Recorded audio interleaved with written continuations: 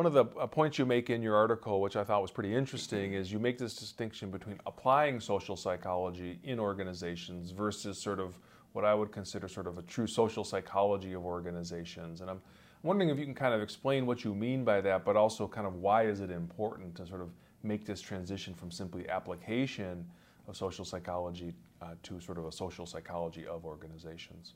Okay.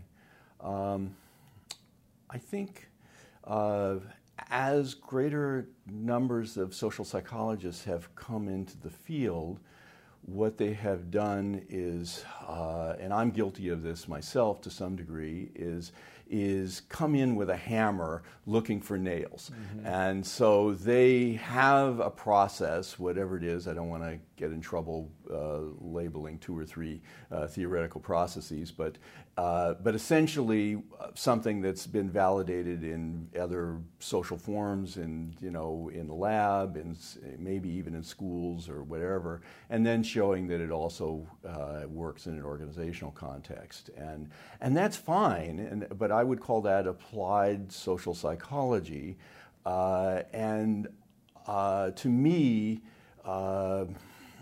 the goal of social psychology in organizations is more characterized by some of the classic books by Katz and Kahn or Carl Weick, where they would discuss a social psychology of organizations, in which the difference is that it's more phenomenon driven. In the sense, your goal is to understand what's going on in organizations, and it can be done either qualitatively, quantitatively, a mixture of the two. It's agnostic by method. We also tend to have social psychologists who are most comfortable with lab research, so essentially even when they are trying to come to an organizational problem, they are essentially doing it in a lab context, and at best what you're getting is an in-basket exercise or something that is supposed to look a little bit like an organization, but you miss a lot of the nuance of organizations, how things carry out over time, and how they have, realistic and of importance and so forth.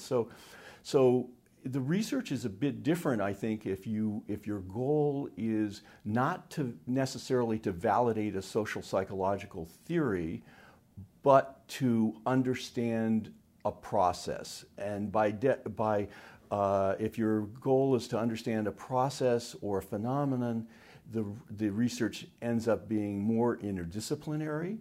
The research ends up looking at variables that go in an upward direction, a lateral direction, a downward direction. Your research might start at some unit of analysis, but then it moves from there to try to see what the influences are and how things operate across units of analysis.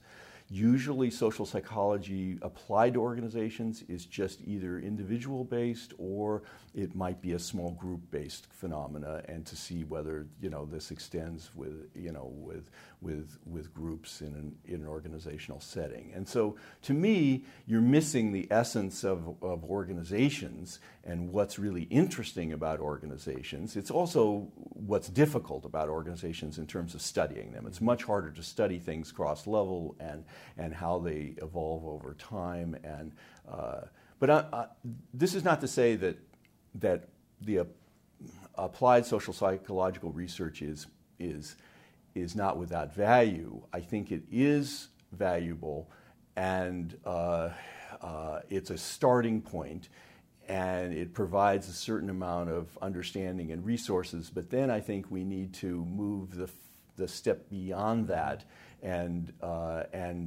get out of the lab or out of a contrived setting and try to understand how things might evolve over time. And that's what I've tried to do somewhat on escalation research over my career.